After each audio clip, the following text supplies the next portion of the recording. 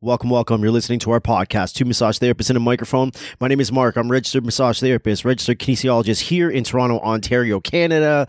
Amanda is on the couch. We got a fucking cool guest hanging out over Zoom. Most of the guests are just cool, but I called you fucking cool, which means you're about 5 steps above. I feel like that might 4 be steps, man. No, 5 steps, 6 steps. Oh, I got to spell better. How many letters are in fucking... Six. I think it's the 6. apostrophe. Yeah, I was going to say six letters if we're taking the G off. Anyway, hey everyone, it's Amanda, and we do have a cool guest on Zoom today. We've got Julie, who's a registered massage therapist in British Columbia, Canada. For you non-Canadians, that's all the way on the West Coast. So it is one of 2 Canadian provinces I've not yet been to. So BC's got to be on my hit list. I know Julie's eyes right now are like, what? You've never been to BC? I've never been to BC either. No, Mark hasn't either. It's incredible. We've gone the other way. We've gone East Coast many times. I've been to the East Coast more times than I can count, but West Coast, not so much. What, do you have the inability to count past 12? I do. I absolutely do. I think after a certain point, though, like you said, even when I became a therapist, like after probably like 6-7 years, I stopped actually counting how many years. So I have to stop and think about it. I would have to stop and count how many times I've been to the East Coast. I don't know off the top of my head. Do you have the top of your head? Not off the top of my head. Just based on the, there you go. But I never claimed to. I don't fucking remember yesterday. I'm gonna remember like road trips to East Coast. Anyway, one of the first times I went though, it was really fun. I called up I have this good friend of mine. His name is Wade, and we've been friendly since high school. And this is now I can't remember how many years out of university this is. Again, this is like probably, I don't know, 2006, maybe 2005. Makes sense. It was before you met me. And I'm like, hey, dude, take off some time off of work. I'm not telling him anything else. He's like, what do you mean? I'm like, just take off, I don't know, take off 4, 5, 6 days. Take off a week if you can. And I'm like, I'm going to come pick you up. We're going to go on a road trip. He's like, what are we doing? I'm like, we're just going to drive east until we hit water. That's it. Like and we ended up, that was like one of the best road trips I've ever done. No offense. But that was one of the best dude road trips I've ever done. New Brunswick was a blast. Like we ended up in Old Quebec City the first night, which was awesome because Wade had never been before. So we went to Old Quebec City. And then we ended up somewhere in New Brunswick. Moncton, New Brunswick was a fucking fun night. That's all I'm going to say. Moncton, New Brunswick was a fun night. Because I recall giving him I shouldn't tell you this. I've already heard this story. You can tell the masses. I have already heard this story many times about girls and boobs and massages on the side of the road. Yeah, I've heard all of it. It's really, yeah. Julie's like face is like, what? Yeah. That's awesome. Yeah. So like, because we're at this bar and there's this patio, and then I'm smoking outside of the patio, but I'm sitting around with forget it, I'm not gonna tell the story now. Anyway, Moncton was a really good time, and then we ended up in PEI, and well, because that was where we stopped when we hit water, when we were surrounded completely by water. It was a really good trip. Anyway, I don't know why I said all this. I'll stop talking. Because we've never been to the West Coast. You got to do that. You got to head out west. It's a whole nother world. I believe you. I feel like BC is a whole other world. So one day we will go. We don't even mind, like as a road trip, we don't even mind the fucking flatlands in the middle. I actually enjoy that drive through Manitoba and Saskatchewan. I mean, last time we got as far as Saskatchewan because we went out for a conference. But I actually enjoyed that drive, and that's the drive that everyone says they fucking hate. And I'm like, I like that. It was beautiful. It was actually really cool because I had never been in a place that was so flat where literally it felt like you're in a dome of sky, right? Like you could just see clouds all around you. I was trying to do like a panoramic photo. I'm not very good at these things, but I was trying to do like a panoramic photo just to show like everywhere I turn right now is just blue sky and clouds. And I thought it was really beautiful too. Because it's a low horizon and therefore just a ton of sky. I think majority of people though are fascinated by mountains. That's why BC is like the place to go. Everyone loves the mountains. So flat. There's something else. So exciting. Yeah. I think the beautiful part is when you get into Alberta and you've gone from the flatlands and all the sky, and all of a sudden you see the mountains starting to pop up. And then all of a sudden it's like a wall of mountain. It's just like a geography book. And then you stroll through them and it's just outstanding beauty. I'm from Montreal, or outside of Montreal. And my child's father lived in Winnipeg. And so we would go back there. And so I had a bit of a spectrum of the different topography in Canada. But the mountains just make you think and help you remember that there's something bigger than you in the world. and more than skyscrapers, it's so humbling to be around that much nature and knowing that there's not that much human life around.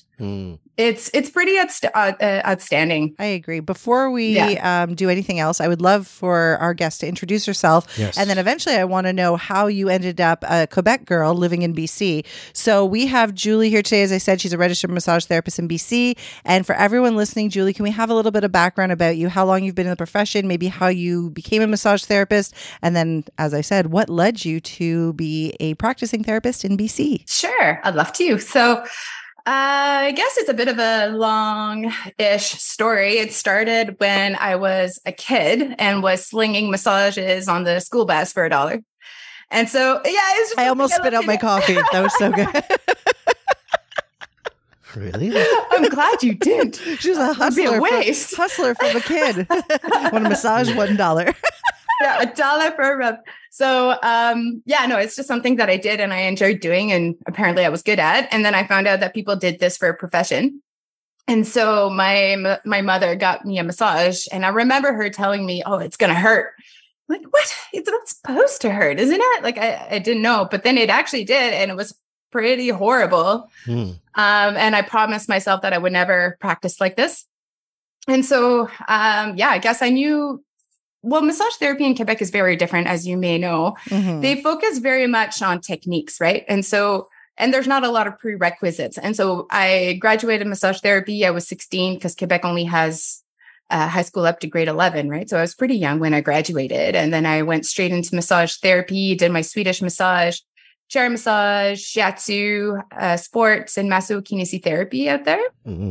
I was too young to actually practice by the time I finished my Swedish and chair massage. I was 17. And so I had a chair massage. Our chair massage teacher actually brought us to Toronto one time for us to teach RMTs how to do chair massage. But I was 17 and everybody was almost twice my age and looked at me like, how are you doing this? Anyways, it was really interesting. What's the age thing about then? Like when you say it's the liability insurance. You have to be 18 to get liability insurance. The shit I don't know. So like, you can graduate from a program at 16, 17, but you can't work because you're not old enough. And if you're fucking Doogie Howser, you'll do it at 12 and you're screwed for a little bit of time. So it was interesting. So we just worked in events doing golf tournaments. And so I was covered under his insurance.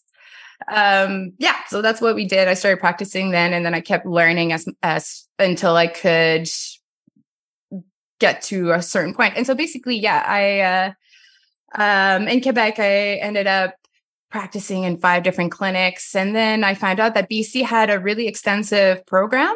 I was working in physiotherapy, rehabilitation clinics, and multidisciplinary clinics, and was realizing that the knowledge that I had wasn't sufficient. Right. I felt like I could hurt somebody, or I just needed to know more, especially about injuries and especially just about. So let me pause you for a second then. So you took the training that was available to you in Quebec enough that you were able to get liability insurance and get a job working in a physiotherapy clinic. In and Quebec. I assume physiotherapists have the education behind them. Like I assume a physiotherapist in Quebec is similar to a physiotherapist in Ontario. So I just can't even understand how physiotherapists would want to employ massage therapists who didn't have like the anatomy and physiology and the background behind them. I was a certified massage therapist, and basically what you do is that you accumulate about 1,000 hours, and then you can become a like a certified massage therapist. Otherwise, you're seen as a massage practitioner. So 1,000 hours of education or 1,000 hours of experience? Of education. Yeah. So you accumulate techniques. And so we would, let's say masso-kinesiotherapy or advanced Swedish would be 600 hours. Basic Swedish would be 400 hours. Gotcha. And just by getting those two. Yeah. So, but the great thing about that program, or the way that it was built, is that in the morning you would do theory. And then every afternoon you did practice. And so basically we had 50-50 knowledge with practice, which coming to BC, it was heavy on the knowledge factor and then a wee bit on the practice factor. So I thought that was a very great skill I had this background that you was had really the heavy in advantage practice. there. Yeah. We just talked about this on which episode, Mark? We just talked about this, how maybe therapists don't get enough hands-on practice Charlie in Rose. places like, yes, because even in Ontario, our education is like top notch when it comes to massage therapy, like theory, as you said, like, we understand pathology and physiology and we do, neurology, but the hands-on portion, we thought, should it be a little more extensive? Like our therapists coming out, maybe not really having the confidence with the techniques and what to do with their hands. And I mean, I know there's two schools of thought on this. Some people think techniques don't matter so much, but in this profession where our job is to be touching people and have our hands on people, the confidence in what you're doing with your hands, I think matters a lot. So you had an upper hand there where like you had been focusing on techniques and learning Swedish and all of these other things for so long that you just now needed the theory behind why you're doing what you're doing, when to do it, when it's indicated, and what you're actually affecting in a person, right? Mm-hmm. And I do believe that there's a difference between techniques and hands-on ethics in some ways. I think they're a little bit different. And I think that, sometimes when we focus a lot on the theory, we miss out on how to touch somebody safely, and just small example, in BC, there was not a lot of focus on on losing contact with the person. And so in Quebec, they're like, you don't stop the contact with the person as least as possible, because the person is trying to figure out where your hands are. Mm-hmm. And so we have oil hosters that are attached to our hips. And so we're constantly hands-on, right? Contact as much as we can. In BC, I remember in my school, it might be different, but the bottle is on the ledge, and then so you lose contact with the person, and then you put the oil into your hands, and then you go back to the person. So there's a lot of tiny little things like that I think in Quebec they were really, really strong in, and a little bit less in all of the big knowledge type programs. But that's my opinion. That's everybody's different. I'm not judging. It's just personally, I think it's important. So wait, you were in Quebec. You finished all that stuff, and then you went to school again in BC? Yes. Did you have to do the whole program in BC? No. So this is the thing. This is the tricky thing. So This is how hard this was, is that when I went there, they gave me an exam, and they're like, oh, would you be able to would you be able to do this exam? Which was basically the first, an exam during first year that they just gave me, the dean of the school, just to assess if I was able to transfer into the second year or not. Okay. Because at that time we were still a 3-year program. This was in 2007. Can I pause you really quick? Yes, absolutely. So, is this because you could not sit for the licensing exam in BC because they did not accept your education in Quebec, and then you had to go to school in Quebec, or you didn't even bother? You're just like, I'm going to go to school in BC and get the stuff that I think I need. Yeah, that was it. Well, There was 2 reasons. Okay. The reason why I moved to BC is because I was curious, and then I wanted to know more. And then the other part of it is I was escaping a pretty terrible situation. And I woke up one morning and I knew I had to move to BC. It was kind of a call to destiny almost in some ways. I just knew I had to do it. Mm-hmm. And I had some family in BC. And I visited it before, and it's just an incredible place. Everybody was so nice. I showed up at the pharmacy, and this woman put her hand on my shoulder. Do you need help? Can I help you with something? I'm like, what? You're speaking to me? It was just incredible how nice people were and how beautiful the scenery is. So I decided to move because I had to. It's a good place to escape to then, eh? Well, if you feel called to it, yeah, of course. Mm-hmm. It's a hard place to live now, though, but that's a whole nother story. Sorry. Okay. Tell me about the school thing. Yes. And so I decided that I was going to move to the Okanagan Valley. So that's pretty central BC. Is very, very hot in the summer. It's beautiful climate. And so I went to OVCMT, which is the Okanagan Valley College of Massage Therapy. I met with the dean there, and then he was trying to assess if I could move into or get transferred into the second year of the program, as opposed to doing all 3. And we decided that I could. And so I did. And it was insanely difficult because I knew basically an introduction to what they already knew. Right. And I've never done any schooling in English. My first language was French, but I listened to all my entertainment was in English. Therefore, I could imitate the sound of the English language easy, but I wasn't understanding it as well, which is kind of the opposite of how things go sometimes in language. So I could speak it better than I would understand it. So it got really, really difficult, to be honest. I wish I did take the full 3 year. But so that's how I ended up in BC, and then graduated in 2009 and moved to Nelson, BC right after that, which is a small little wee town nestled in the mountains in the middle of nowhere. And here you are. And here I am. So why don't we move into then how you ended up on the other side of our Zoom today? What brought you here today? What are we talking about? I mean, there's lots of things, mostly you, but what brought you here? Well, I'm curious because burnout prevention and self-care is a course that I teach at the RMT College here in Nelson. It's a fairly new college. And it seems to be a topic that a lot of people are wanting to talk about. And a lot of, it's an experience, burnout is an experience that many, if not most RMTs that I know have gone through it in their own way. And so actually, the reason why I contacted you is because I was curious to see what you thought about this. And I thought that would be also kind of an interesting conversation to have with people from, the east side of Ontario. Like, is this a topic that is a big hot topic or an experience that a lot of RMTs are? I was really happy that you did reach out to talk about it because I really appreciated your take on burnout, and I agree with a lot of it. So, based on the conversation we had the other day, can we define for people what you feel is burnout in our profession? Yes. Okay. So to put it simply, I think it's when we just can't anymore. And it looks very different. It is taught I remember being taught that burnout is, take care of your wrists, or otherwise your body's going to start hurting too much that you won't be able to practice anymore, like all the tendonitis and repetitive strain. Although from talking to a lot of RMTs, it's pretty obvious that the mental and emotional aspect of burnout is what people are experiencing more before their physical body starts hurting. Mm-hmm. And that's what I'm really curious about. Why is it that most of us go through it? And emotionally too, and mentally, what's going on here?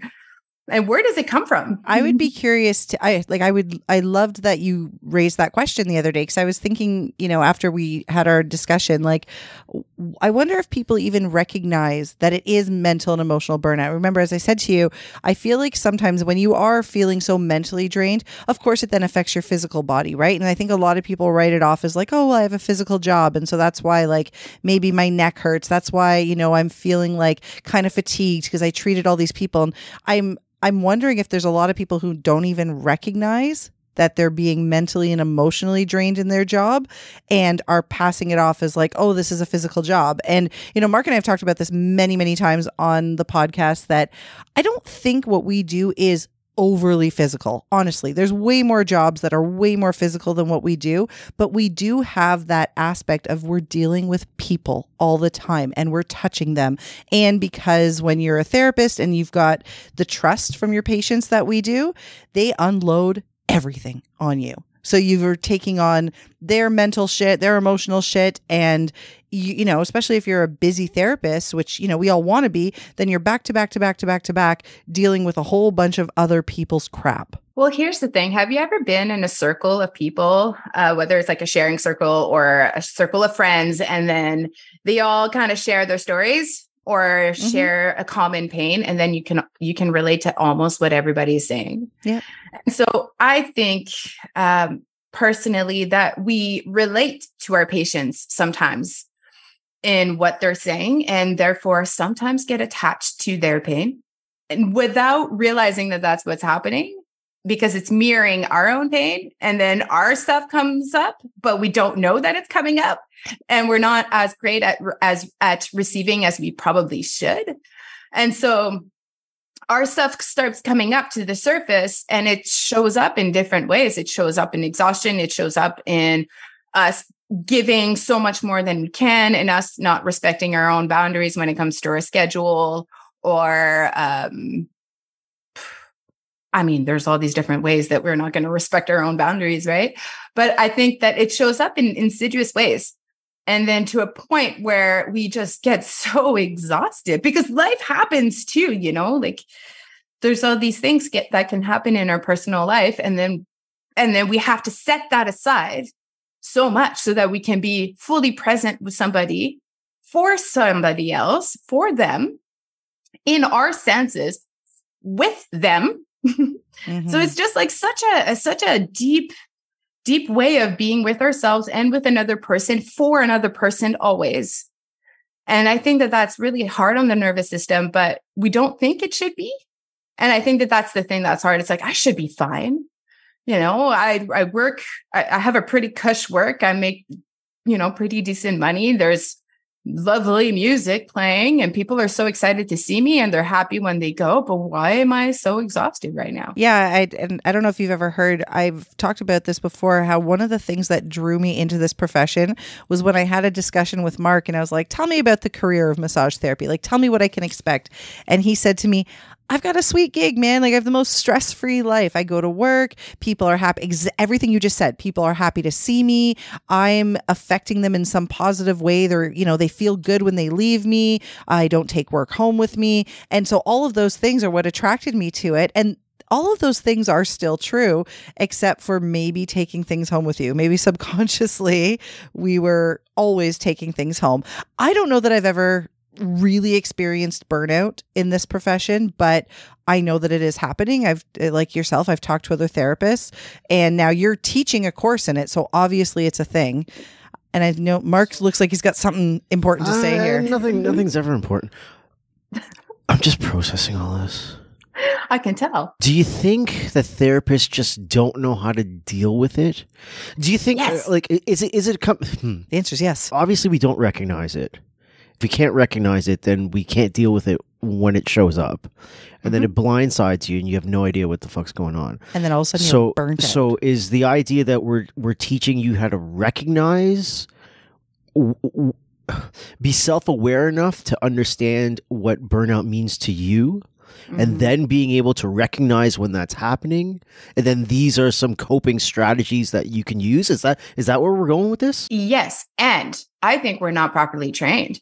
To be honest, I don't think we talk about communications and ethics, and I loved Pam Fitch's podcast the podcast you had with her. I really resonated so hard. I was gardening and like, yes, I understand completely. And honestly, I do think that our education has a big role to play in this because we're taught about communication and ethics. We're talking about, transference and countertransference, but we're not taught how to handle that very well.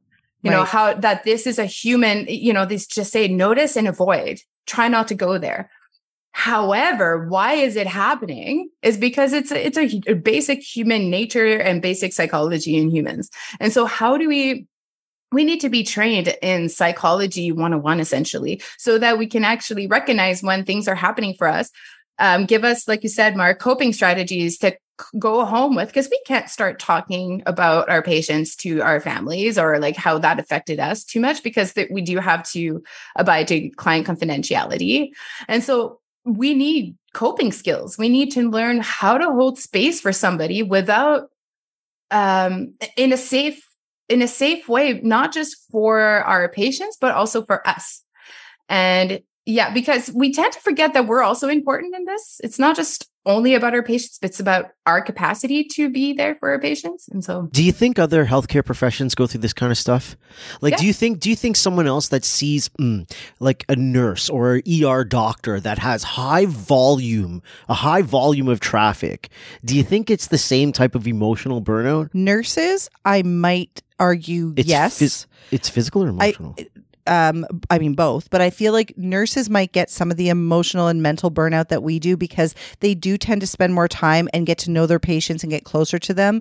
The doctors are there to save your life. Right. Right. So I don't know that they might get the same. I mean, I'm not saying doctors don't get burnt out. Please don't interpret that. No, they but definitely do. definitely do. But I feel like from the nurses that I know, the nurses I've had on my table, Right. I feel like they are also faced with patients who, they need to be understand how to, as Julie said, hold space for their own emotional trauma that's going to come out during certain parts of their like evaluation or whatever.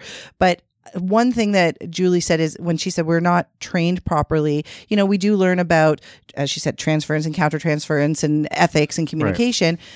But in school, when you're told, you may have a patient cry on the table, you may be working on one area and suddenly they start crying. That's sort of the extent of what we're told. We're not really taught then, what do we do? Right. And I know the other day, Julie said in BC, they're more likely being encouraged, like, this is out of scope, so don't go there. But this is a human. So when you say don't go there, what are you supposed to do? Oh, you're crying. I'm just going to walk away from you now. So what's more important, understanding how to read a research article and what N value is and P values are, or how to deal with a client? I think they're both as important in some ways, but definitely the client is so important to learn about, like actual humanship, like what it's like to be a human, psychology of a human, what makes us tick and what breaks us up. What makes it that we break apart? I think it's important that we learn about trauma. Like they don't talk about that a trauma release looks like tremoring on the table. They don't talk about that. They don't talk about how the body takes almost a physical picture of itself when during a very traumatic during a traumatic experience. They don't talk how to recognize trauma on our table or even during a conversation with our patients. Like, how can we recognize the trauma in our body? And so this was, what really got me into this was the curious question, not just about burnout, but how do you self-care? So this was at this time of can I share this story about a little bit of what brought me there? Absolutely. Of course you can. Okay, great. So it was at that time, my son was an infant going into toddler. He was about a year or two old. I had already started a little health center in Nelson. And at that point, close to that point, my business partner had left the business. And so I was operating it all on my own, operating my massage clinic and going through some major upheaval with my child's father, and plus raising a toddler infant. It's pretty full on because, as many parents know, at that age, sometimes babies don't sleep at all. And so I was incredibly sleep deprived and really trying so hard to stay healthy. And so I was taking baths every day, exercising almost on the daily, eating really well, doing all the things that people say self-care is. She put that in air quotes, by the way, right? Doing all the things, eating well, drinking water, sleeping, taking care of yourself, right? Sounds like you were doing a great job. Yeah, but I was seriously falling apart. And I had a friend of mine, I was like, Julie, you need to take better care of yourself. And I flipped out. I was like, what do you mean by that? I am. But what is that? So it just launched me into this question of like, what does it really mean to take care of ourselves? I mean, I was even seeing a counselor every week. I was working with plant medicine every month in a very, very well-held circle with psychotherapists. And so I was doing all the things. And so really the journey, I don't know if it ever really ends, but I discovered that self-care really means building a relationship with ourselves and caring enough for ourselves, just in a way that you'd be curious about how your child likes this or how your child reacts to this. And what does your child need, or your animal if you don't have children? It's to bring a sense of curiosity towards our own selves so that we can build a relationship with ourselves, so that we can recognize when there is a need and know what we can do to fill that need, or to, I wouldn't say fill it, but to meet that need. And then by doing that, that's like using the tools to meet our needs, but with a tone of curiosity, kindness, and mercy, because we can be so hard on ourselves, right? And so by bringing a bit of a sense of like mercy to our own inner voice and how we can treat ourselves, it can really, I mean, that even took me years to understand, what does mercy even mean towards ourselves? And so I don't know, I've been practicing that and and it's a practice. It's not something that you can just do and all of a sudden you're good at taking care of yourself. It's a practice of like constantly coming back to ourselves and being like, okay, so right. I've got a couple of questions, but I want to see if Mark has any first, because okay. So I do want to come back to what having mercy with yourself means. So I'm going to use an example. I like to think that I'm relatively self-aware, that I like listen to, what I need and what's going on. And I'd like to think that I try to focus on making sure that I can function optimally for myself, for my kids, for my businesses, and make sure that I'm not overextending myself in any way. So sometimes that does mean certain things have to give. The problem I have is finding this fine line that I think exists between like, setting healthy boundaries, but then I don't know how to say this other than like, stop being a big fucking baby. Okay. So like, there's sometimes where I look at myself and I'm like, I feel I need a break. But then the other side of me is going like, you're being a bit of a baby. Like these things need to get done. And if you get these things done, this is what you're going to get out of it. And this is a good thing. And you need this and you need to finish. And so there's sometimes where I'm like, am I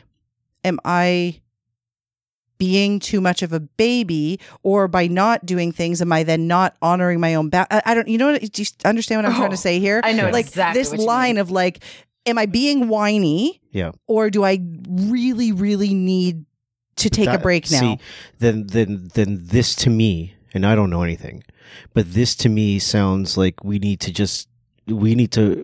work on the self-awareness a little bit more. That way you can lay this down. This is the category that this falls in. Like, for example, like when you were talking about the whole thing with you doing all of these quote unquote healthy things and your friends like, better care of yourself. You're like, I'm doing all this stuff. Like, for example, I know me so bloody well that I have a lot of habits and behaviors that I need to have there, or I don't feel complete or right or proper. And someone else looks at that and says, you are acting so strange, you're unhealthy, your habits are just, but for me, that's how it works for me. So for example, do I work an excessive amount? Yes, but the sense of accomplishment that I get from completing tasks at work, like that lights me up so much. Like that's part of me being aware enough to know, like, yeah, I'm working more than the average person right now. But I'm going to feel so good. And the average person would tell me, slow down. That's not healthy. But I need that feeling of accomplishment for me to feel right inside. Do you see what I'm saying? So totally. I think it comes a lot with that whole self-awareness. And it took a lot of time for me to become that self-aware. And part of me becoming that self-aware was not listening to fucking anybody else trying to tell me what I should and shouldn't be like. Right? You just got bullshit. Like a hallelujah behind you. You didn't even see it. Like her arms flailed up in the air. You got like an amen, sister. It's true, because here's the thing. This is what pisses me off the most, is because everybody likes to think that they know what you need. Mm-hmm. Yeah. And everybody has the key to self-care and healthy living, and including us as RMTs. We think that we know what our clients needs. So this is the thing. This is like, I don't know. There's a little juicy part in that like means that's why I think I had to really learn what self-care means to me, so I can like offer the space for my patients to regain sovereignty on their own health, as opposed to then coming to see me and be like, please help me. I don't know anything. I don't know anything about my body. I'm like, here's some education. Like, this is some knowledge about who you are. These are resources about your anatomy, physiology. Like, look up, like, get to learn about pain science and gain sovereignty over yourself. Learn who you are and become more self-aware, because this whole like simple steps to overcoming burnout, this is what you need to do to self-care, doesn't work a lot of the time, because everybody's so unique. Everybody has different things that make them tick. And I love that you said that, Mark, that you need to to get that sense of accomplishment, that sense of, moving forward in life. It sounds like you're in a mission. You have to do that for yourself. Right. That's awesome. Such a happier person when that happens. Right. So for me, that's a big part of self-care is time management. Yeah. It's how can I still go achieve all of these things and still put in all the hours that all of these things they require, but do it in a way that I can still do all the stuff and be present and blah, blah, blah, blah, blah. Totally. So for me, I recognize that my biggest part of self-care isn't you work too much, isn't you spend too much time on this. It's more, how do I manage the time better that I can still do all of this stuff?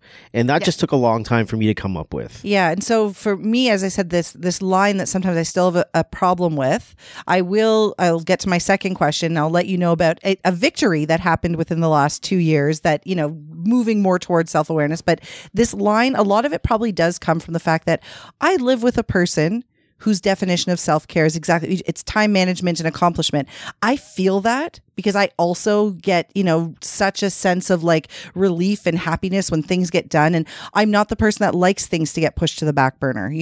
I want to simultaneously have the clean house, be at all my kids' events. Well, Julie, we moved our podcast recording up half an hour today because I'm like, I got to go watch a bike parade this afternoon because my kid will cry if I'm not there. So I want to be able to do all the things. And like I said, sometimes I can't recognize, am I overextending myself? Or anyway, so I know I definitely need to work on that area. But one of the things that I recognized about myself in terms of self-care, so I like that, we're defining it for ourselves, is for me, it's actually checking my attitude about certain things. Sometimes when I am feeling am I doing too much? Am I overextending? It's more is my dreading this one thing I have to do or this one aspect of my life? Is my attitude towards it the problem? And if I just looked at it as another thing that I have to do in my day, would it make it better? And I've worked on that a lot, of changing my own mindset about certain things, where I know it sounds like, okay, how do you really do that? But it's literally has been as simple for me as okay, these are the list of things I have to do today. I'm going to do it, and not dreading it, not stressing about something that hasn't even come up yet. I had a friend message me the other day, oh my goodness, because she has a newborn baby. He starts freaking out. His witching hour starts at 5 p.m. every day. She goes, I spend the whole day stressing about it. And I'm like, so you're ruining your whole day? You have until 5 p.m. with a happy baby and you're stressing the whole day. How is that helping you? And that's been sort of the mentality for me, is not stressing about things that haven't even happened yet or that I have to do. Just doing things one by one and getting stuff done and checking them off, and not worrying about oh, tomorrow I have such a long day. Okay, I have such a long day tomorrow, but I'm just going to go and do things one by one.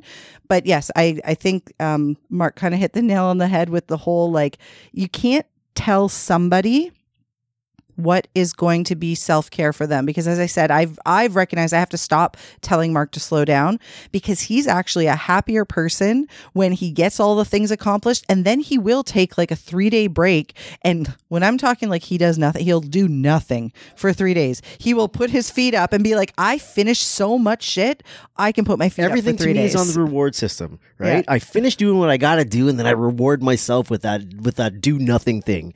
So that's that's how I roll. So to me, that's it. But I can't stress it enough. Just get rid of what all the other people fucking tell you. Yeah. Right. So for example, there are family members that I've completely cut out of my life against what a lot of other people would suggest I do, because they're family members and family. And I'm like, you don't understand the stress and anxiety that I would get surrounding certain family members, and therefore having to go to certain family functions and do this and do that. And it just totally fucking wrecks me, that I would rather cut that off. And I've been the happiest motherfucker since I've decided to do that kind of stuff. But the only reason why I kept doing it, I wish I did it sooner, but the only reason why I didn't do it sooner is because I listened to everybody else. I listened to my mother saying, this is what you should be doing, it's family. My father, this is what you should be doing, it's family. This person, this is what you should be. And I'm like, you guys don't fucking get it though. know, like the amount of burnout or stress or anxiety that would bring me, I'd much rather not have that person in my life than to have to deal with this thing over and over and over.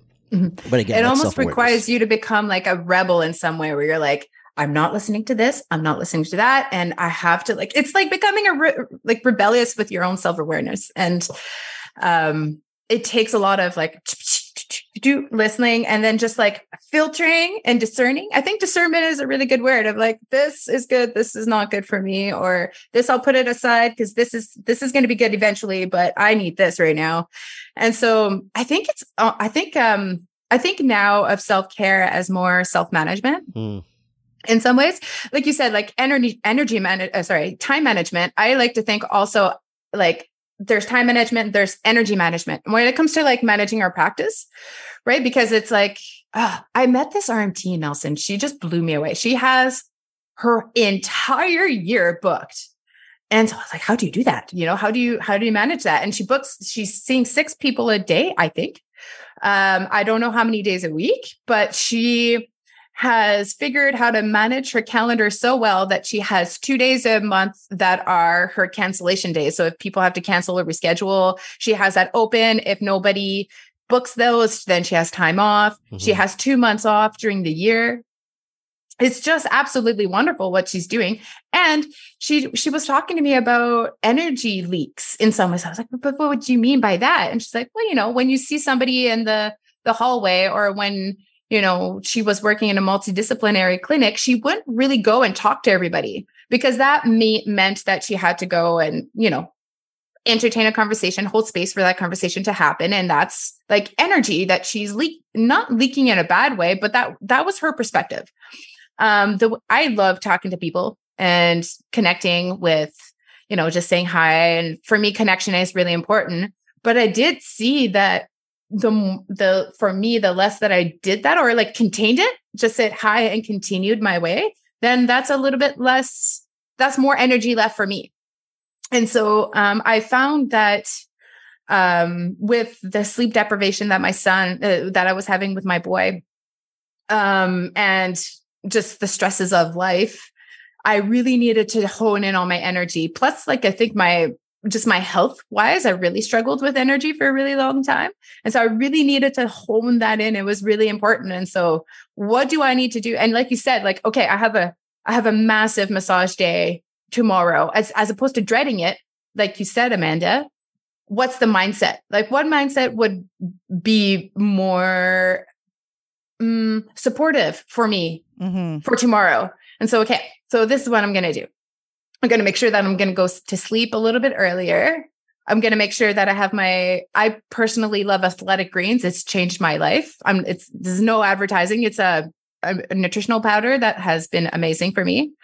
And so I take that. I make sure that my nutrition is on point for that day. And I don't work too deeply with those clients, and just little tiny tweaks so that I can manage my day better. I'd pack a lot of snacks. There you go. See, do what you got to do to adapt. Essentially, this is the best part of humans, is that we're adaptable. Yeah. And so we got to remember that it doesn't, for me, I'm not a routine kind of person. I'm just so free flowing and kind of I move with the tides really well.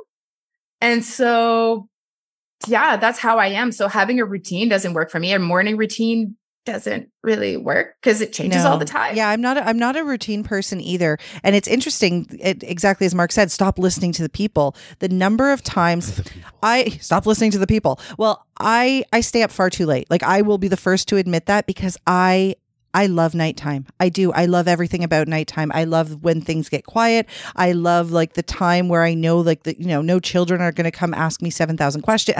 I love nighttime so much that I don't want to go to sleep early, because it takes away from like one of the times of the day that's just so peaceful for me. So I stay up way too late. But then of course I'm up relatively early because I have small children. So some would argue that maybe I don't get enough sleep. And I cannot tell you, Julie, the number of people who have said to me, you need to have the same bedtime and the same wake up time every day. And you need to have a routine before you go to bed to wind down and this and that. And I was like, why? Like, I've tried doing all those things. I've tried, setting my alarm and getting up at the same time every day. But you don't, me personally, I don't feel the same every day. Sometimes I pop out of bed with all the energy in the world. And then there's days like yesterday where I didn't get out of bed until 9:30. That happens maybe twice a year. But I needed it yesterday. I needed sleep. My body was saying, you're not ready to get up. And I didn't have anywhere to be really early in the morning. So I stayed in bed until 9:30. And for some people, it's like, what are you doing that's going to throw you off? And no, I felt fucking great. I felt fucking great yesterday. But I remember getting up and I looked at Mark and I'm like, holy shit, it's 9:30. He's like, you got somewhere to be? I'm like, no, I don't. He's like, well then. And it was fantastic. But no, I've never had a nighttime routine. Like, I don't, wash my face and do this and then read a book and meditate. I don't do any of those things. I go to bed when I feel like, okay, it's time to go to bed now. Yeah, exactly. And sometimes when I feel tired that day, I'll just practice non-sleep deep rest. So I'll just, in between patients, what I started doing is I started seeing them half an hour in between. Mm-hmm. I said half an hour in between patients so I can eat, because I don't book a lunch break ever. But I don't have time to eat in between patients if it's only 20 minutes between. Right. And I don't have time to properly chart. And I don't have time to have like a 5-minute lay down on the table if I need to. Right. So I'll do that between patients. If I have like 6 or 7 people during the day, I'll just take a minute, like literally 5 minutes, to just lay down and close my eyes. And I feel so much better. So I don't know if that's what you need or not. That's not what I'm saying, but it's just, little tips and tricks. I've been learning about neuroscience quite a bit lately, and just learning about how to navigate stress and how, learning about the science of things and like how our physiology works and our neurobiology works, so that I can use that as leverage to take care of myself and to know what I can leverage when I need what. It's pretty neat. Yeah, absolutely. So for people listening, because, we've talked about the fact that self-care is going to look different for different people. Mark brought up, and yourself brought up, the self-awareness piece and really trying to understand what you need. Actually, can we go back? What does it mean to have mercy for yourself? I did say I was going to come back and ask you that. What does that mean? Okay. I'll use an example for this. So maybe I'm sorry if this is going to aggravate anybody, but it's, and I'm speaking to my experience. So, when we go and have a bath. Okay. So let's say there's like have a bath, and I'm in the bath, and I noticed this one time, and I was just like, oh, my body, like I really need to just, do exercises so I can look different. And like, I don't like this about myself. And then just like going off into all these defeating is not even violent thoughts about myself almost, and that I know is a result of trauma. That's just how my mind has learned to, cope with certain things. And I just needed to learn how to be gentle with my own mind that can be so mean. Mm-hmm. That inner voice that can just be so terrible and so defeating and not in any way supportive. Yep. But the mercy piece understands that is not a bad thing. And that I needed to, it's like, you see movies and war movies or superhero movies where the villain is just on the ground and almost defeated. And then the superhero comes and they're like, please give me mercy. That's ultimately what it is. It's like, and then the superhero can come in and be like, yes, now you can, I'm not going to defeat you. Do something else, do something good with it, as opposed to like, I got you. And now I slice your head. Like that's not, but that's what we do with ourselves. Like you said, like I should be resting when, I don't know. There's like such a vast spectrum of examples, but what I mean by bringing mercy is to recognize the places within us that can be so hurt. They can be so hurt that they hurt us back. Mm-hmm. And to bring kindness and mercy would be to almost like take that place within our hearts or psyche and spirit and just like hold it and see that it is not it just needs love. And that's the mercy part. I think people need to remember too, when you love something, you're going to take care of it. When you hate something, that's when you abuse it, you neglect it. So when it comes to, you use the example of your body, you can maybe not love and accept every single part of your body all the time. Like, that is okay. I think this is what you're saying. Like, it is okay to sometimes look in the mirror and be like, like, not be 100% satisfied.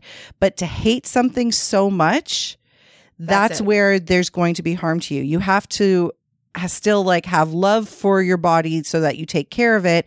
And eventually then you might start looking at yourself in a different way because you're taking care of yourself. But if you hate it so much, it's going to get neglected. You're not going to, and it's just going to be this vicious spiral of hate and neglect, and nothing good is going to come out of it. So that's what you meant by giving mercy. So for other people listening, being that self-care can look so different for people, is there like really a takeaway, specifically for therapists when it comes to treating patients and, how do you recognize when you might be potentially mentally and emotionally burning out, and how do you figure out what you need? How do you figure out how to take care of yourself? Well, ain't that the question? Well, ain't it? Well, so Carl Jung said that every session with a person is an opportunity to look back at ourselves. And so I took that pretty seriously. He wrote, or he conceptualized the archetypes of the psyche. And I just want to say, first off, that I'm not a psychologist. I'm not a counselor. And I have minimal training. I have some, but minimal training in psychology. And I don't claim to know this. It's just my experience in my learnings, essentially, is what I'm sharing. So take it or leave it. And maybe explore on your own. Don't take my word for anything, but just use it as an exploration. But what I've been exploring the concept of the archetype of the wounded healer, because that's what we are, right? We're in the healing industry or health industry. And so I took it to heart, and learning that we have chosen to become massage therapists for a reason. And I learned 10 years after I started my career that I was actually really afraid of being touched. It's interesting. I was getting a massage at a party from a friend. And then I realized that every time this person was going to put their hands on me, I would like flinch, or brace is the best word. And then I started looking back at every time that somebody comes in and gives me a hug, I would brace. And so I chose subconsciously massage therapy as a way to heal myself in some ways, or that's the modality that I needed to be able to, how can I word this? The best modality for my own healing, I guess, is through massage therapy. And so that's why I chose to give it. So, in terms to answer your question, I don't know if there's a straight answer to that, but as Mark said, self-awareness is the key. And so learning how to listen to yourself and becoming more objective with yourself. So like, oh, I'm noticing that I'm saying this about myself. Like, what do I need now? Or like when you're feeling tired, are you aware enough about yourself to notice that you're tired? And like, how can you give that to yourself? It's simple and complicated all at once. It's kind of a paradox that way. So how did you do it, Mark? How did you become so self-aware that you know yourself so well? Why do you say it like that? So self-aware. How did this start for you? Like, did you just one day realize like, hey, I don't function well like this. I function well like this. Like, when did this start where you decided to stop listening to what everybody said was good for you and you just start doing what you felt was good for you? Because at some point, and I wish I could remember when, I realized what people tell me that I should be doing to make myself feel better wasn't working. Like, the opposites were happening. Like, I would do something and then I'd feel really great about that and it would put me in a good place. And then that's a behavior or habit or something that someone would put in the category of, you should stop doing that. And it's that, what? Like, but this works for me and you're telling me don't do this. Like, that doesn't make sense. Can I give an example for people listening? Because I've known him for a long time. One example is Mark doesn't eat very often. No. Like majority of people. I was intermittent fasting before it became cool. Right. So majority of people like probably eat, 2 to 3 times a day at a minimum, I eat right? once. Like, is that fair to say? Majority of people, they'll get up, they'll have breakfast, maybe they'll eat either a snack or lunch midday, maybe there's some kind of dinner. If Mark does that, if he eats 3 meals in a day, like I don't function. I eat a lot. Like every couple of hours, I'm like, I need, like Mark will even recognize, he's like, you haven't eaten in a couple hours, eh? Like you're acting weird. We need to get you some food. And I need that. But that's me. That's my body. And for years and years and years, and still people do it. People try to push food on him. And finally, like I started kind of standing up for him too. I'm like, the guy only eats once a day. And he feels good when he eats once a day. And I actually Can feel we just worse. leave him alone? I feel worse when I'm eating several times a day. Yeah. Right. Like all of those little pieces of the experience, my own experience, and I kind of bag it all, and then it allows me to understand myself a little bit better. And then, like I said before, I just kind of cut to shit with what everyone else is telling me, and I use my own self as an experiment, and I go from there. In other words, I define what burnout is for me. I define that stuff for me, and then I go from there. But that's all it is, really. It's just being very mindful of what am I doing? What's the result? What am I doing? What's the result? This worked out well for me in terms of how I feel and how I operate. Cool. I'm going to keep this one a little bit and see what happens. I'm going to experiment with it more. This one is proving over and over and over and over to land me in a spot where I don't want to be. Let me cut it out. Like that family member. Let me just cut it out because it landed me in a spot over and over and over of where I don't want to be. And so you can use that analogy to put towards any type of habit or behavior. And I just got rid of it. So what about, Julie said that she's putting 30 minutes between clients. By the way, I started doing that almost out of necessity at when I first came back to work after lockdowns, because I thought, just in case things are going to take longer. I actually realized I was cleaning pretty much the same prior to being forced to. So I actually didn't need the 30 minutes, but I grew to love it. So I realized I'm going to keep that. So I was going to ask Mark, because we work very differently that way. So this is such a great example. I, like Julie, feel like I like the 30 minutes because I want some time to sit down and rest for a little bit, maybe have some water, maybe have a snack. If Mark has too much time between things, then he's fucking miserable because now he doesn't want to go do things again. So I was going to ask you that when it comes to burnout with patients, what worked for you to make sure you weren't burning out when you were treating 8+ people a day? I wanted to be in pure work mode and never turn off. And when I turn off is when I'm going home. And that's it. So I would rather walk in there at 9:00 and have 10 minutes between patients or 15 minutes between patients, enough for me to set everything up and do my notes and blah, blah. So as soon as that's done, the next person's in. Like, that's how I prefer it. Yep. If I had time between, forget it. Like, and again, this is where you get to know yourself and what's your MO? What's your mode of operation going to be all about, right? And so again, it comes from experimenting along with it, keeping what works and just discarding things that proving are not to work over and over and over again. And then by the time you end up being an old fucking guy like I am, you kind of have it down. I really love how you said that. I think the key, Mark, that you just said is exploration. Yeah. It's experimentation and exploration. I love Tim Ferriss for that, because he just explored and experimented. And there's a lot of different people that I listen to that I've been following that do that. They just experiment. And and like, if you keep that, like that intention of exploring and experimenting, then you get to be a little bit more objective. And then you get to actually, it's less, you're less invested into it because you're like, that doesn't work. Okay, let's move on and try something else. And it's playful that way. You can also be like, this is a thing that I had to learn. Okay, so this is like my journey where I'm at right now. Oh, and I have a question for you, Mark, but we'll go back to that. I'm learning how to play. I've been like so career focused, and that's been awesome. But I live in the mountains. I've never been on a hike here, which is like kind of a funny thing. And that was like just shocking to me to hear that. I'm like, what? I know. What? I know. Because all I do is work and take care of my patients, take care of my family, and clean the house, because that's all I had time to do. And then COVID happened, and COVID was a blessing for me. I'm not sure if it was for you. I was able to sleep for months. and actually recuperate. But that's a whole nother story. But yeah, this summer I decided to just bring my schedule down to 3 days a week, fill up my days. And then the rest of the time I'm not taking patients. And that's like, I need to train myself not to do that because I work from home now. Mm-hmm. But I'm going to the beach now and I'm hanging out with my kid and we're playing. Like I'm learning 3 sports right now. And so it's like this is the part of my journey. Like a year ago was sleep. I needed to sleep. I needed to not exercise. I needed to eat junk food and I needed to sleep.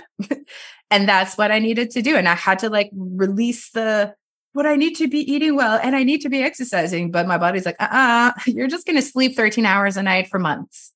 And do that.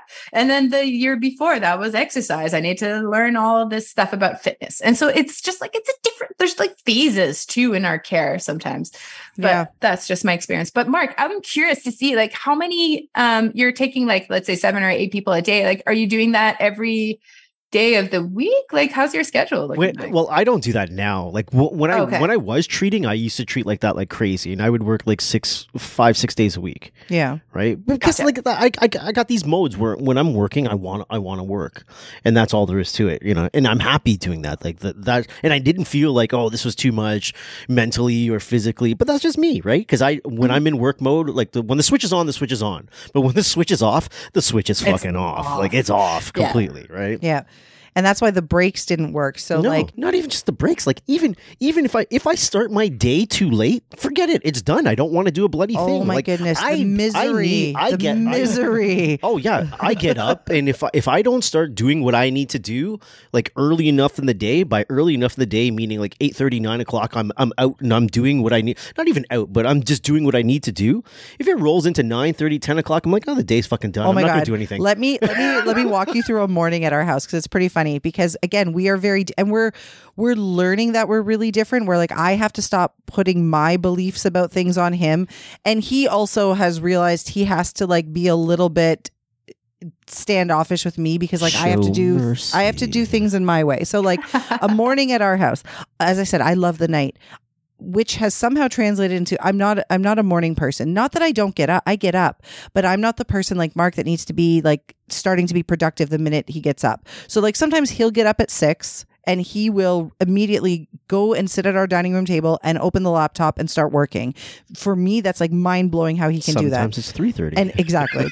And for me, it's like when I wake up, like when I'm ready to get out of bed, I like slowly, I'll go to the washroom. I'll wash my face. I'll put my contacts in. I'll come out. I'll sit and hang out with my kids for a little bit. I'm still in my pajamas.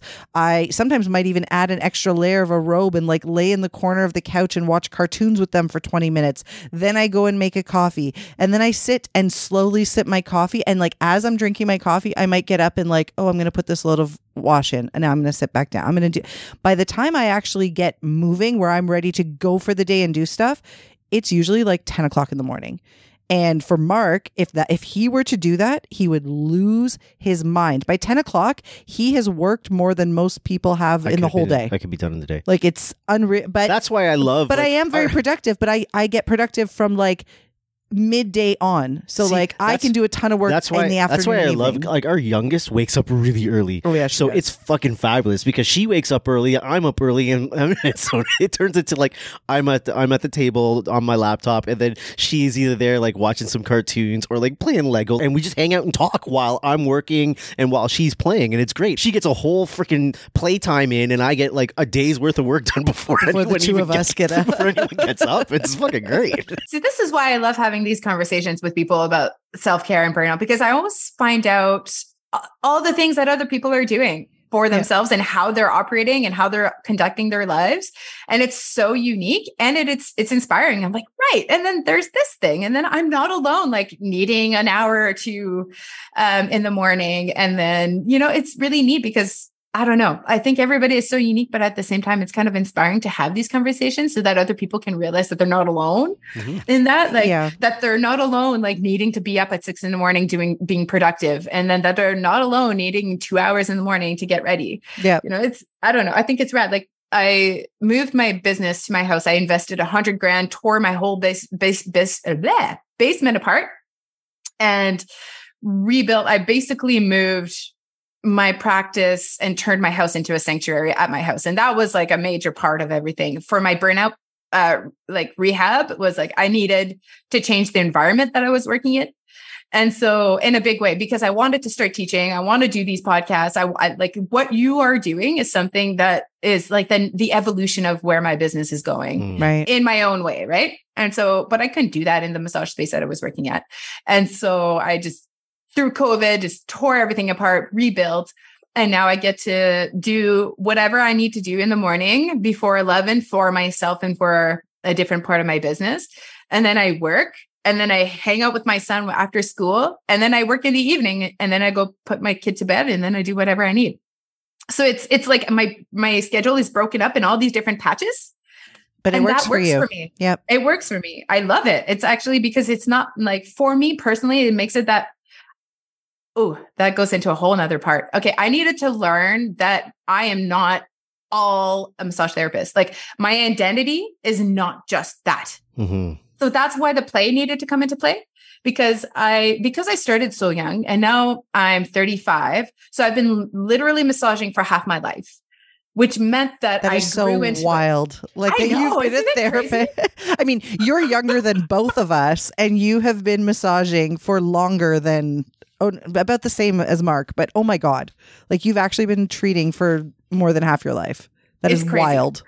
It's wild. I look back, I'm like, wow, this is nuts. But the thing is, like, I've never had my 20s, because as soon as I could have, I got pregnant.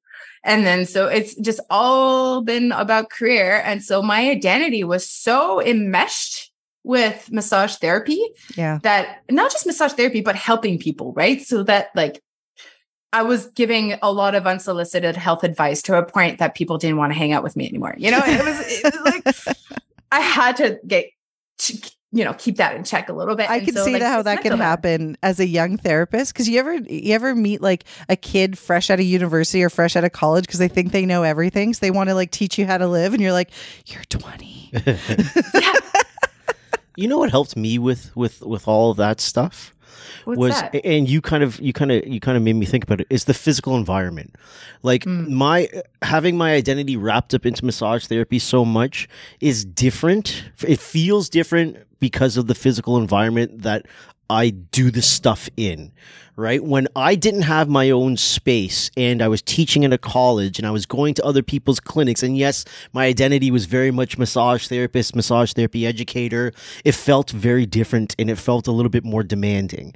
Now that we have our own office, our own physical space, the way we want, like this room here that we're sitting in is it's like my basement, right? Actually, this probably stuff is a lot of stuff that like I used to have. Most of the stuff came from our apartment. when I was a bachelor and I had my own place, and then when we had our place, and then blah blah blah blah, and then we just moved a lot of the stuff in here, and this physical environment helps me feel a little bit better about like the identity being the massage therapist. It helps me cool on that a little bit. And that's a really important thing for me. If I always feel like I'm in this one space, not one space, but this one type of space, then I go bonkers. But having this to come to is a big thing for me. And again, these are the things that along the way that I've discovered, and not just that, but like I've put in an effort to really understand the environment, to understand myself in this. So it took a little bit of time for me to go, why do I really enjoy coming here so much and doing so much more than I've ever done before? But it doesn't feel like I'm doing so much more stuff. And I had to sit back and look around the room and go, oh, this is fucking why. Because if I was in a different room, this would feel fucking torturous. But I'm doing the exact same shit, but I'm doing it here. The environment makes a huge massive difference. And I would have never thought that. And you've incorporated play. You know, as Julie said, she's learning sports. Mark's brought some of his instruments here. So like I'm staring at 2 guitars right now. His drumsticks are here. His drums are in the other room. So like, you know, he will take 45 minutes out of the day and like play guitar or bang on the drums or whatever. I mean, our neighbors probably fucking love us, but he will do this to just get some enjoyment out of the day. It re-energizes him and he'll go back to work.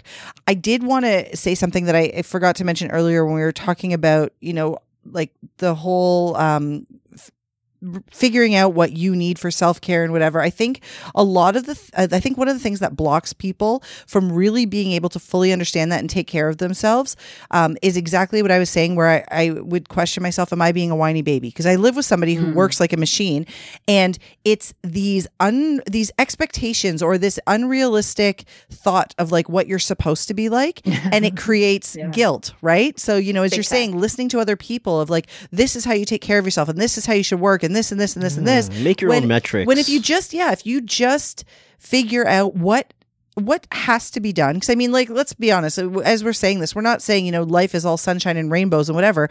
Hard work goes into everything, but when you figure out what has to be done, learn how to manage your time and learn how that works for you, the mode in which you work best, even if it's something unorthodox like Mark, who gets up at 3:00 in the morning sometimes to edit a podcast.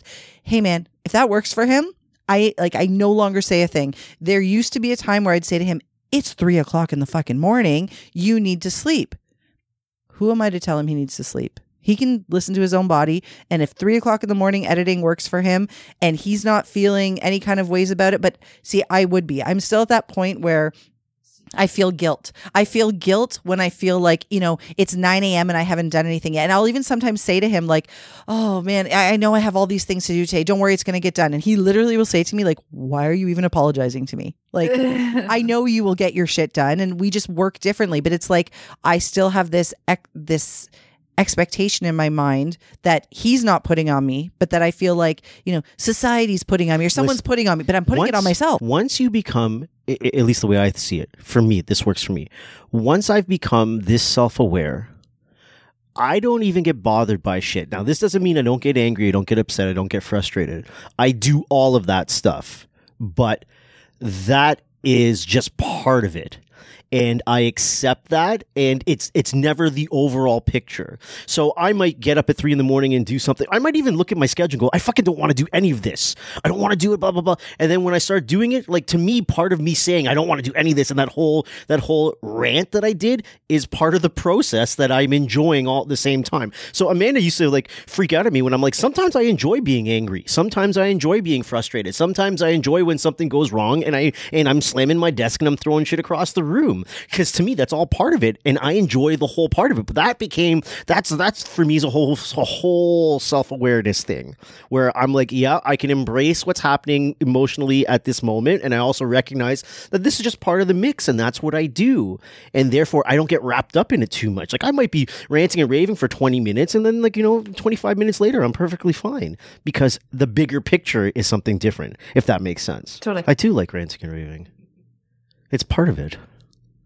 Imagine I came in here and it was always like sunshine and rainbows. It'd be fucking weird. It wouldn't be like hanging out with me if I wasn't ranting and raving about something. And none of it means anything. You're staring at me like it does. So, Mark, you just kind of made me think of a whole nother thing. Is just releasing the perfectionism that we get with wanting to do things a certain way. Have you ever felt that sometimes? It's like, okay, well, if I'm going to be doing a thing, it has to be like so perfect. Like this exercise needs to be done this perfect way. And like this like routine has to be done this certain way. And then this day, like it needs to be done at that time. Like that is something that I've noticed is such a killer for any flow. Mm-hmm. And like, I find that self-care needs flow, like just like how music needs flow. Like you can't just, you can't be just so perfect all the time. You just have to like, just give her and let it kind of happen and then see how it turns out. That works well for me because, as I said, I'm more like Julie, where I'm not like a routine type of, and you're not either. We're not routine people. We're very much like spontaneous and flexible and whatever. And I think that works very well for us. Like, not everything has to be done in a very specific manner. It's more like we know the big picture and where we're going, and I recognize my preferred mode to get there. Yeah. But if it also alters from my preferred mode, is there a way to salvage that, or not even that, just to let it go the way it's going to go, then put this in the books and analyze this at another date to be like, hey, how that worked out? Did that work out well? How did this thing go down? Is this something I want to keep? Is this something I want to explore further? Do I want to try it like this again? I'm always experimenting with shit. Yeah. Always, always, always. Try it one way. Okay, now try it another way. Now try it another way. Now try it. Man, it was like when we were doing when we were doing our classes and we would do like, oh, I knew you were going to bring this up. I'm still traumatized. I'm still traumatized. We would do like an in-person and a Zoom at the same time. Like I would be here until like, 12:30 at night trying to find the perfect setup for Zoom that's most efficient. And then I'm like, okay, I got this down. And then the next weekend. Wait, no. But he'd run a class and it would run perfectly.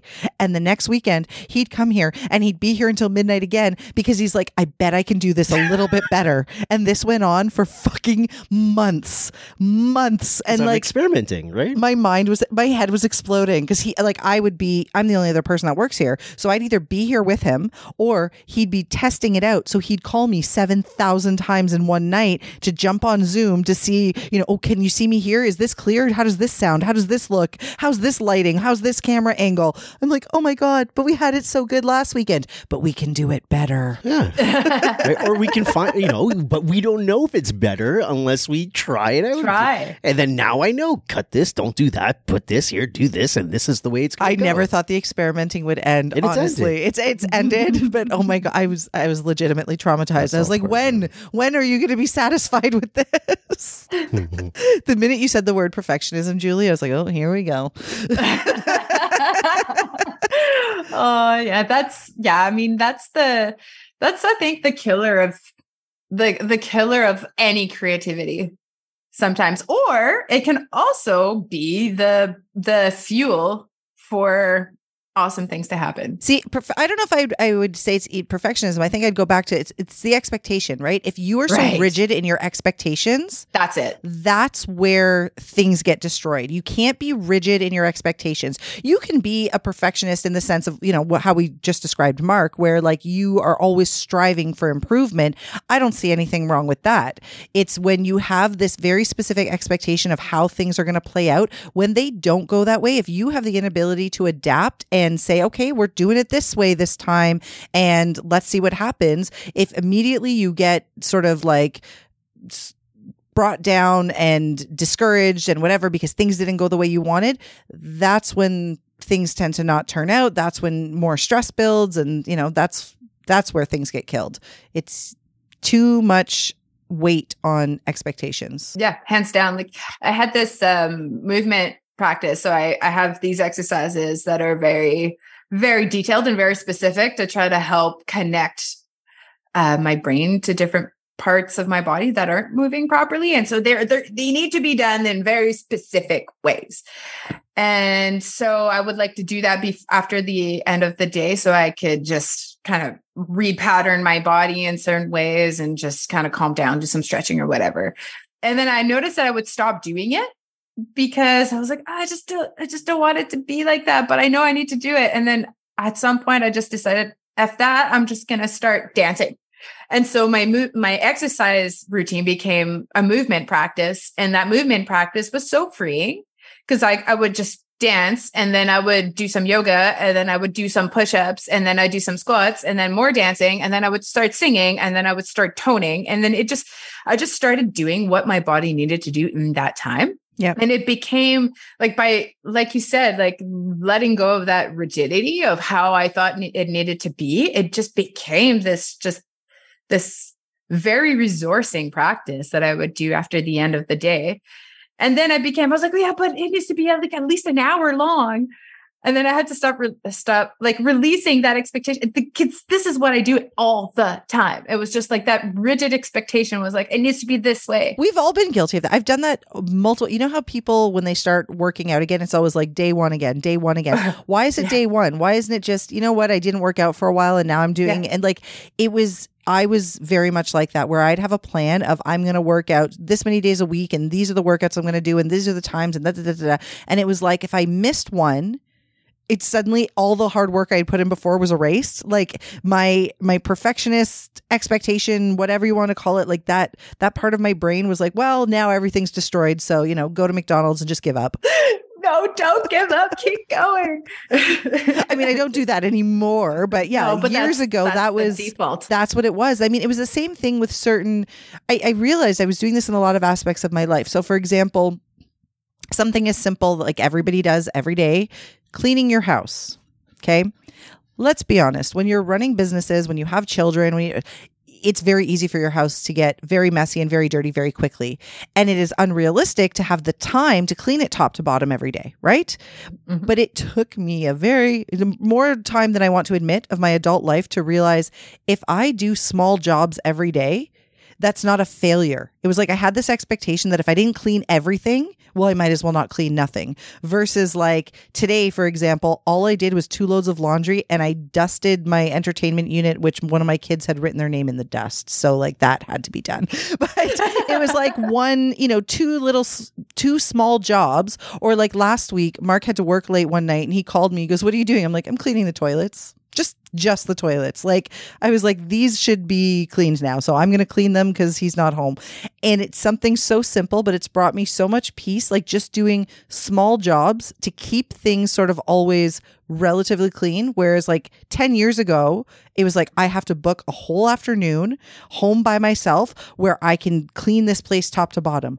Why? Like, why did I make this an imaginary rule that that's how I had to clean? My partner calls it compounding interest. I mean, you can obviously in the financial world, but then it's so true. It's like little bits every day. It's like, that's so much more realistic. So much more realistic. And yeah. I don't know why it took so long for me to realize I don't have to spend 6 hours cleaning for something to get clean. And maybe next week it's going to be a 6-hour day. And maybe, exactly. Actually, I'm on vacation next week. It's going to be a 0-hour day. Oh, yeah. Yes. Yeah. So before we finish up today, I do want to say that Julie's got great ideas. And yes, although she says she's not a psychologist, we really love all of her thoughts on self-care. And she's recognized a hole in the industry and she has teaching experience. And we want to work with her to start developing some education for therapists in this area. So she is going to be part of the Canadian Massage Conference this year. I think she's going to be doing strictly a virtual course, possibly coming in person, but most likely virtual because we are so far apart. And then who knows, maybe from there we might see her either at Con Ed, maybe on Massage Therapy Media, who knows? But we want to work together and get some education in this area for therapists because we all find it to be very important. Yeah, thanks for accepting the invitation to be part of the Canadian Massage Conference. Now that we're involved with it, we really want to shake it up a lot. We want to bring a lot more variety. We want to bring some new presenters. We want to bring some different material that is really needed in our industry profession. So thank you very much for accepting our invitation. Oh, yeah. Thank you for the invitation. And also, if anybody wants to reach out and, put in your word and your 2 cents that, your voice is important. And especially if you want to make massage therapy a practice that can be long, like a long practice, because, they say the average RMT lifespan is 4 to 8 years. Which is kind of ridiculous. I have 2 friends that weren't even able to finish paying off their student loans before they had to stop practicing, which was within 4 years after being done school. And so I would love to see RMTs thrive. And because we actually can provide a certain level of care to people that I believe is unique in the healthcare industry. And yeah, I'd love to hear any feedback, any comments and your 2 cents, whatever you feel was helpful and what you would like to see in terms of self-care development would be fantastic. So thank you for having me. I've had a blast. We love talking to you, Julie. Before we do wrap up though, for people who do want to get in touch with you, do you have like a website or social media where people can get in touch with you? Yes. So my social media, my business name is Symbiosis Massage Therapy Services. So you can see that find that on Facebook. Instagram is Symbiotically Fluid, which is a bit of a mouthful, or symbiosisrmt.com. You can find me there. Awesome. And we'll link all that when we release this episode. Right on. I do want to ask you one final question. The Pam interview, because I don't remember it. I don't remember much of it. This is the That's so only good. thing I remember. It was of a while ago. This is the only thing I remember from it. When we introduced Pam, and I said she looks like she enjoys a stiff drink, a cigar, and she likes to say Yes! the word fuck. And then she's like, "You got it right, minus the cigar." That's the only thing I remember about that. That's the only thing I remember about that, and that's horrible. That's the only That's thing I it, remember. eh? I remember how happy you were about that. Because she's It was got a this, great interview. Because she's got this presence and she has this respect in the field that I love. That she will say, "Yeah, I like a drink, and I'll say the word fuck every once in a while." Thanks for asking. You know, Pam's the our best- people. Well, what I love about your podcast is that there's a lot of people that have come on that break the mold. And I think that that's basically what we all need to do is start breaking certain molds because they're too restrictive. I agree. Yeah. And we really appreciate that you reached out to us, and we're excited to start working with you. I mean, we've kind of already started behind the scenes, but we're very excited to start working with you. So am I. I can barely hold it together. I'm so excited. right on. You guys have been listening to Two Massage Therapists and a Microphone. Peace.